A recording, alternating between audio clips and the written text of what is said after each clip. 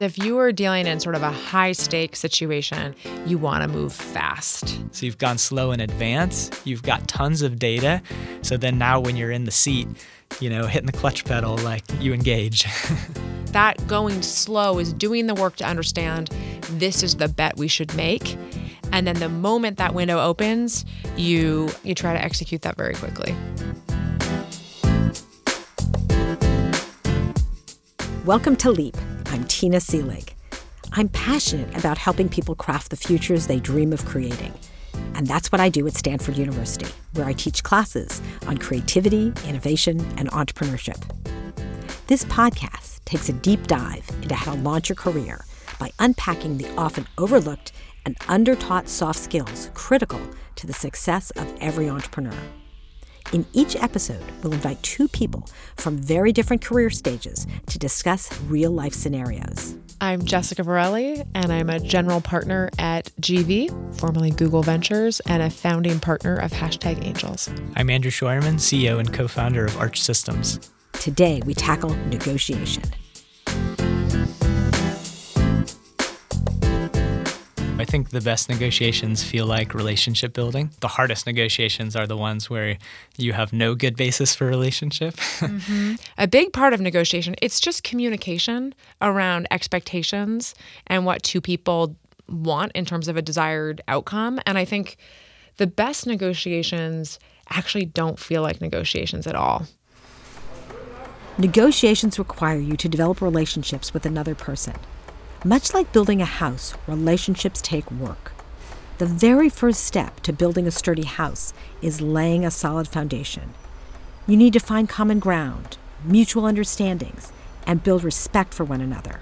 It's important to lay that foundation before you start adding the frame. And you need to make sure that you aren't getting distracted by little things when you're just getting started. For example, why would you fight over the color of the walls before you've even built them? I think you always want to start from first principles. And before you enter a negotiation, you want to, first and foremost, think about goals. What do we want out of this? Who's we? We may be, in the case of the work I did to acquire companies, I was advocating on behalf of the company. What are the company's goals when we're going to acquire this company?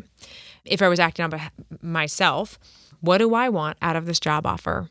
What are my expectations and hopes for this role? And that might be a combination of, here's the title I want, here's the salary I want, here's the equity compensation I want, here's the path I want, or here's the influence I want. Who knows? But before you enter a negotiation, it is always worth reflecting on that and forcing yourself to get somewhat precise about it. There's a corollary to this story, which is, I'm thinking from the employer's perspective. I'm, thinking about all on the other side of the table. Negotiations I've had with folks, and it made me think of an employee recently who was negotiating with me, who also cared a lot about title.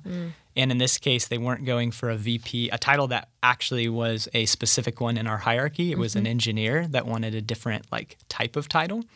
They knew that this was a really important point in their head. And we spent a lot of the time kind of discussing about that, and the person kept reiterating that they really wanted this title. And I so I said, well, all right, let me think about it. And, and we spent a lot of the time, and you realize you can only push so many points, right? But how do you ferret out? How do you figure out the interests of the person on the other side? Because that's where you can get stuck, right? If I don't know that that's something that you don't care about or do care about, I'm often going to negotiate for the wrong things.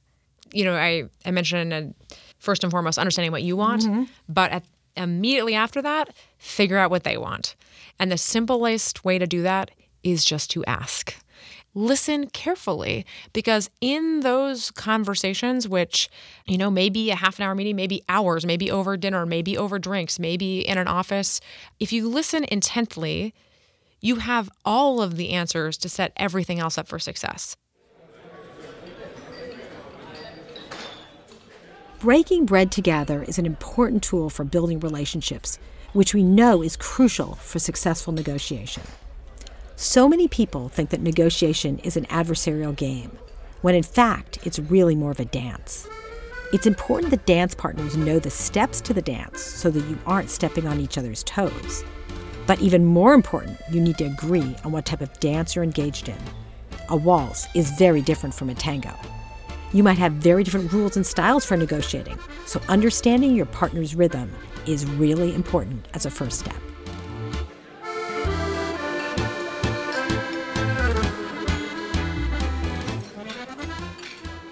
The manufacturing space can be pretty brutal, and these guys are used to negotiating some of the nastiest vendor agreements and, when things don't go well, making sure that they try to get their money back, those sorts of things.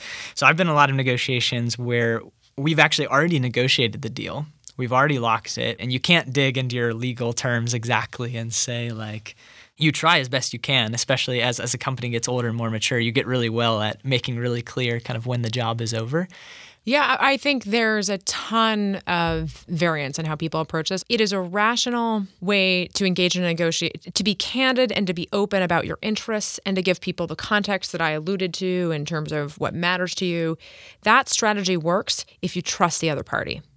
And so I would always enter these conversations trying to build trust. Let me tell you a little bit about, our interests and how we're thinking about this and some of the dynamics I'm going to have to navigate internally so that he or she would understand where I was coming from. And they would oftentimes be candid and open with me in return.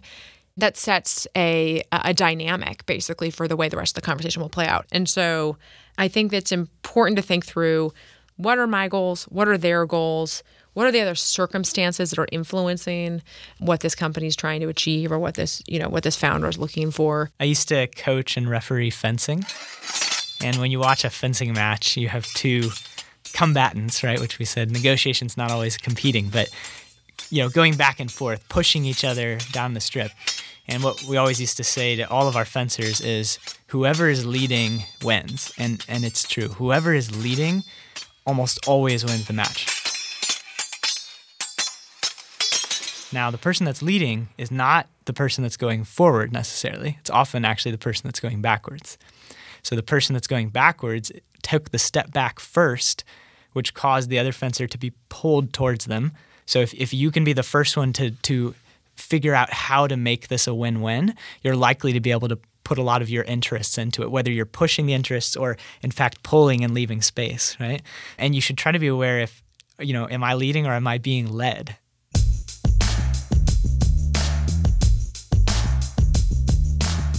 Fencing is a delicate but powerful sport, with much more going on than meets the eye. The dynamics can change in an instant. Not only is it up to you to recognize when you're in a position of power, but it's also up to you to recognize when you need to slow down, make space, and let the other person come to you. I will add one practical tip here, which is if you are dealing in sort of a high-stakes situation, like a competitive, large-scale M&A, you want to move fast. Speed matters a lot. If you are trying to win a competitive situation where there's probably a lot of other interested parties, making that commitment, showing conviction, and then demonstrated that you as an organization can move quickly and are really committed to this, those factors matter more than it seems. I think one of the things that Silicon Valley does well is speed. Because what typically happens is the person in the power position would go slow because they'll wait the other person out who needs to get a job, they're running out of money, needs to get a financing, whatever. But in Silicon Valley, a lot of times both people are willing to move really fast because we share the perception that a great deal has a special moment. And ideally you have gone slow in order to go fast. So you've gone slow in advance. You've got tons of data. So then now when you're in the seat, hitting the clutch pedal, you engage.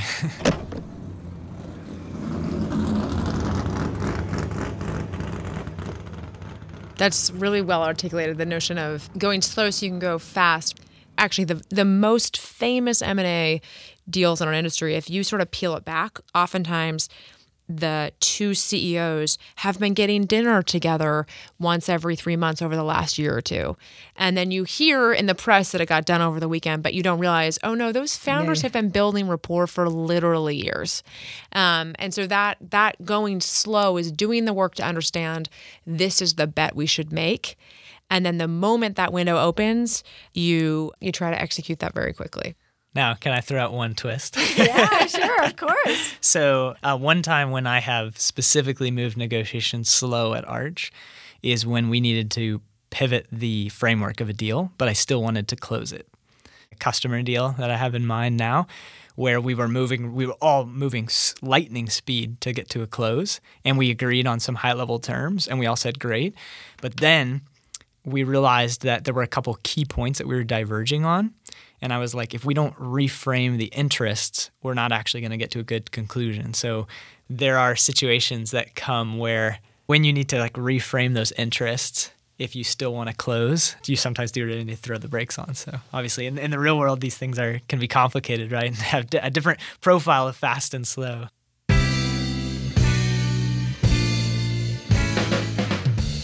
Knowing when to slow down a negotiation requires you to trust yourself and have confidence in your power. It's one thing to jump in head first when opportunity strikes, but it takes even more confidence and courage to recognize when the negotiation isn't going well and when it's time to walk away. So often in a negotiation, we sort of think that the goal is to come to an agreement, but sometimes you shouldn't, right? You know, can you think of a situation where you walked away from something that nobody wanted you to walk away from? That was really hard to do, but it was the right thing to do. Not long after we got our initial seed funding, a couple million, we likewise suddenly had way more resources than we'd had before, and we made the decision to walk away from one of our bigger customers at the time. You know, we realized that we were in a deep project that wasn't going to be scalable. So you know, we stepped back, we thought about our interests, thought about their interests, we brainstormed all the different options of ways we could do, and we ultimately decided there's really no good form of this project that we think is going to work for them. And so we called the customer, we explained to them our whole reasoning, and they understood ultimately. So we kind of negotiated pulled back from the prior agreement and decided not to work together. We found an agreement that they ultimately like really respected us for. I've, in the last couple of weeks, also had 2 conversations with people that were grappling with big decisions. But when we unpacked it and really listened in both these cases, they actually were not grappling with the decision. They knew the right decision. They were grappling with the execution of the decision. Yep. You know what the right choice is here. It's just really hard to actually go and execute it. And so separating those two can also, I think, be helpful as you encounter these bigger moments. And you ever decide that the agreement is not the goal, you should go back. It can be done actually really well, and it can also result in better relationship, which is this might work down the road. But what if you aren't in a position of power? How do you behave? And what tactics are available to you when the cards are seemingly stacked against you? When you're in the power position, it's kind of easy because you know your goal of the negotiation. You can think about your interest, their interest, and you know your BATNA, right? Your best alternative to the negotiated agreement. You know, you can work with somebody else. You don't have to work with them at all. So you can wait it out. When you're in not the power position, like say you're looking for your very first job, you could come at this 2 ways. You could decide, I need a job in 2 weeks from now. Throw out a bunch of offers, you're starting to negotiate with the first position and you have no idea what to talk about. Or you could look at this differently and find some way to structure your runway. We always say as a startup, you know, I don't actually need a job for 4 months from now because I saved some, I can hang with a friend, whatever it is. I've got all this time. And now you can start applying for jobs. And with the perspective that I may or may not take the first ones that I get. So you apply for that first wave of jobs. These are technically the first offers you're getting, but you're not even trying that hard to negotiate. You're actually building up data points. And then on your second wave of going for jobs, now you actually have other job offers in hand, and you're actually now starting to negotiate from a position of increasing power because your BATNA is rising.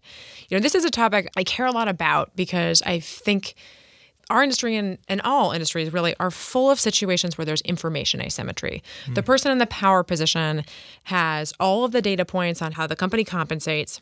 And so if you're in the situation where, as you mentioned, you have one job offer, go and get a bunch of other data points, and you don't need to have those jobs, but you want to approach the conversation where, again, first principles, you can speak with your hiring manager or the recruiting manager and say, I appreciate this job offer and I'm really excited about this role.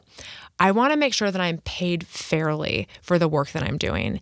And you can then go and do research and you can look online. And then when you get into that situation, you can say, I want to make sure I'm compensated fairly. Here's what I believe based on a bunch of industry data points, this role should be compensated. And my offer was below that. So I'd like to have a conversation about bridging that gap. You can also ask them, help me understand the compensation bands for this role.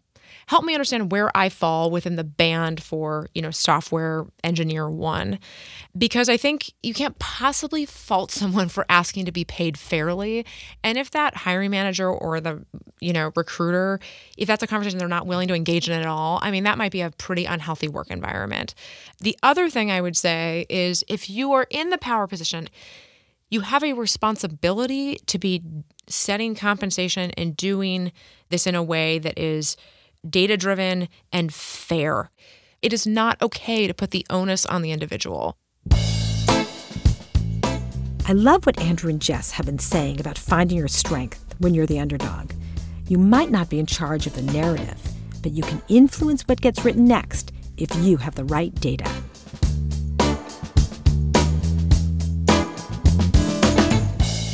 How, if you really are in a position where you don't have a lot of power, how do you muster the confidence to go into a negotiation and really put your best foot forward?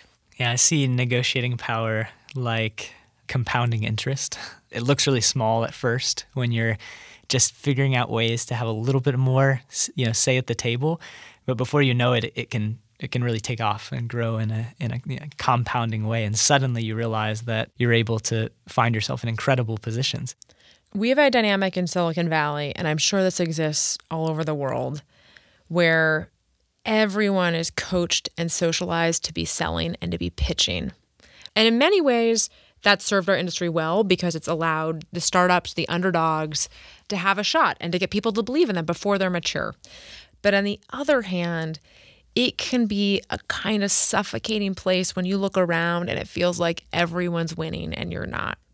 And I think that the truth is everyone's got a narrative that's the highlight reel. It's the things that are going well. And everyone in every company has got the exact opposite at the same time. The deal they just lost, the investor that said no, and we just don't tell those stories. Although you're always hearing the stories of the success in our industry, if you peel this back and you begin to get to know the people and companies that exist all over here, there's a whole nother side that's humbling and it's tough and that's full of failure. And that's okay too. My thought about this is that it just takes practice, right? The more interviews you do, the more opportunities you have, you build your confidence. The first one, I think back to my first job and how totally like a fish out of water. I just felt so uncomfortable. I didn't know what to say or do or where, and over time you start building the confidence because you start seeing, that, hey, I can do this too. And I think that with any aspect of negotiation, the same thing is true. The more you practice, the more confident you get until pretty soon you walk in and go, hey, I've seen this before. Pattern recognition. I know how to have this conversation. I know how to shake this person's hand, how to look them in the eye, how to have this discussion, and to hopefully walk out with an offer. 100%. I agree with you. I think this can be learned. And the other tactic that might resonate with some people, have you ever had a friend come and ask you for advice on how he or she should approach a negotiation? And when your friend asks you, you are full of advice on, you deserve that. You should go in there and ask for what you're worth. And, you're sort of building up their confidence and giving them that energy.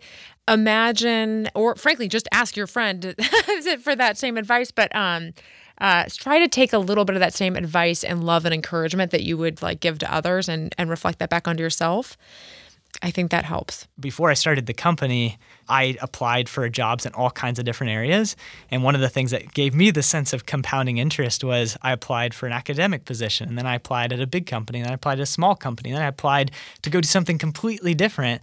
And now when I was like negotiating with a company, it was giving me the creativity to ask for, could you give me a growth position, a mentor that would help me learn these skills? Because when I was looking at going to an academic lab instead of a big company, they were going to offer me these courses on the side. And they were kind of like, well, I'm not sure. I mean, that's obviously different than a big company, but we do have this program. There are so many different nuances and ways to think about getting what you want or getting a path towards things that are important to you, where it could be, I really want to be in an environment where I'm going to maximize my learning. So I'm looking for a super fast-moving company where I'm going to be exposed to as many changing dynamics as possible, because I think early in my career that's going to set me up for the most success later. Maybe that's an area where you haven't had a chance to grow yet, and that is going to be a big stepping stone in your sort of professional path. Or maybe you're at a point that you want to be focused on like having the most impact for your work. Assuming you have a good relationship with the hiring manager too, I think there's no better way to impress your hiring manager than get a little creative in what you're asking for and show them that you're not only optimizing for cash, and you show them that you understand who you are, you understand a little bit what the company is, and you find those creative avenues. Like you're like, okay, this is the kind of person we need on our team, right? Maggie Neal, a professor at Stanford Business School, always talks about the fact that good negotiations are opportunities for creative problem solving. If you go into a negotiation with that mindset, you're going to end up being much more successful. Negotiating is a skill that can be learned. You have opportunities to negotiate every single day with your colleagues, your partners, your kids, and even your dog. It's all about active listening and understanding each person's interests and finding the best solution for everyone involved. I challenge you to pay attention to the negotiations that are happening every day around you and practicing your skills every day.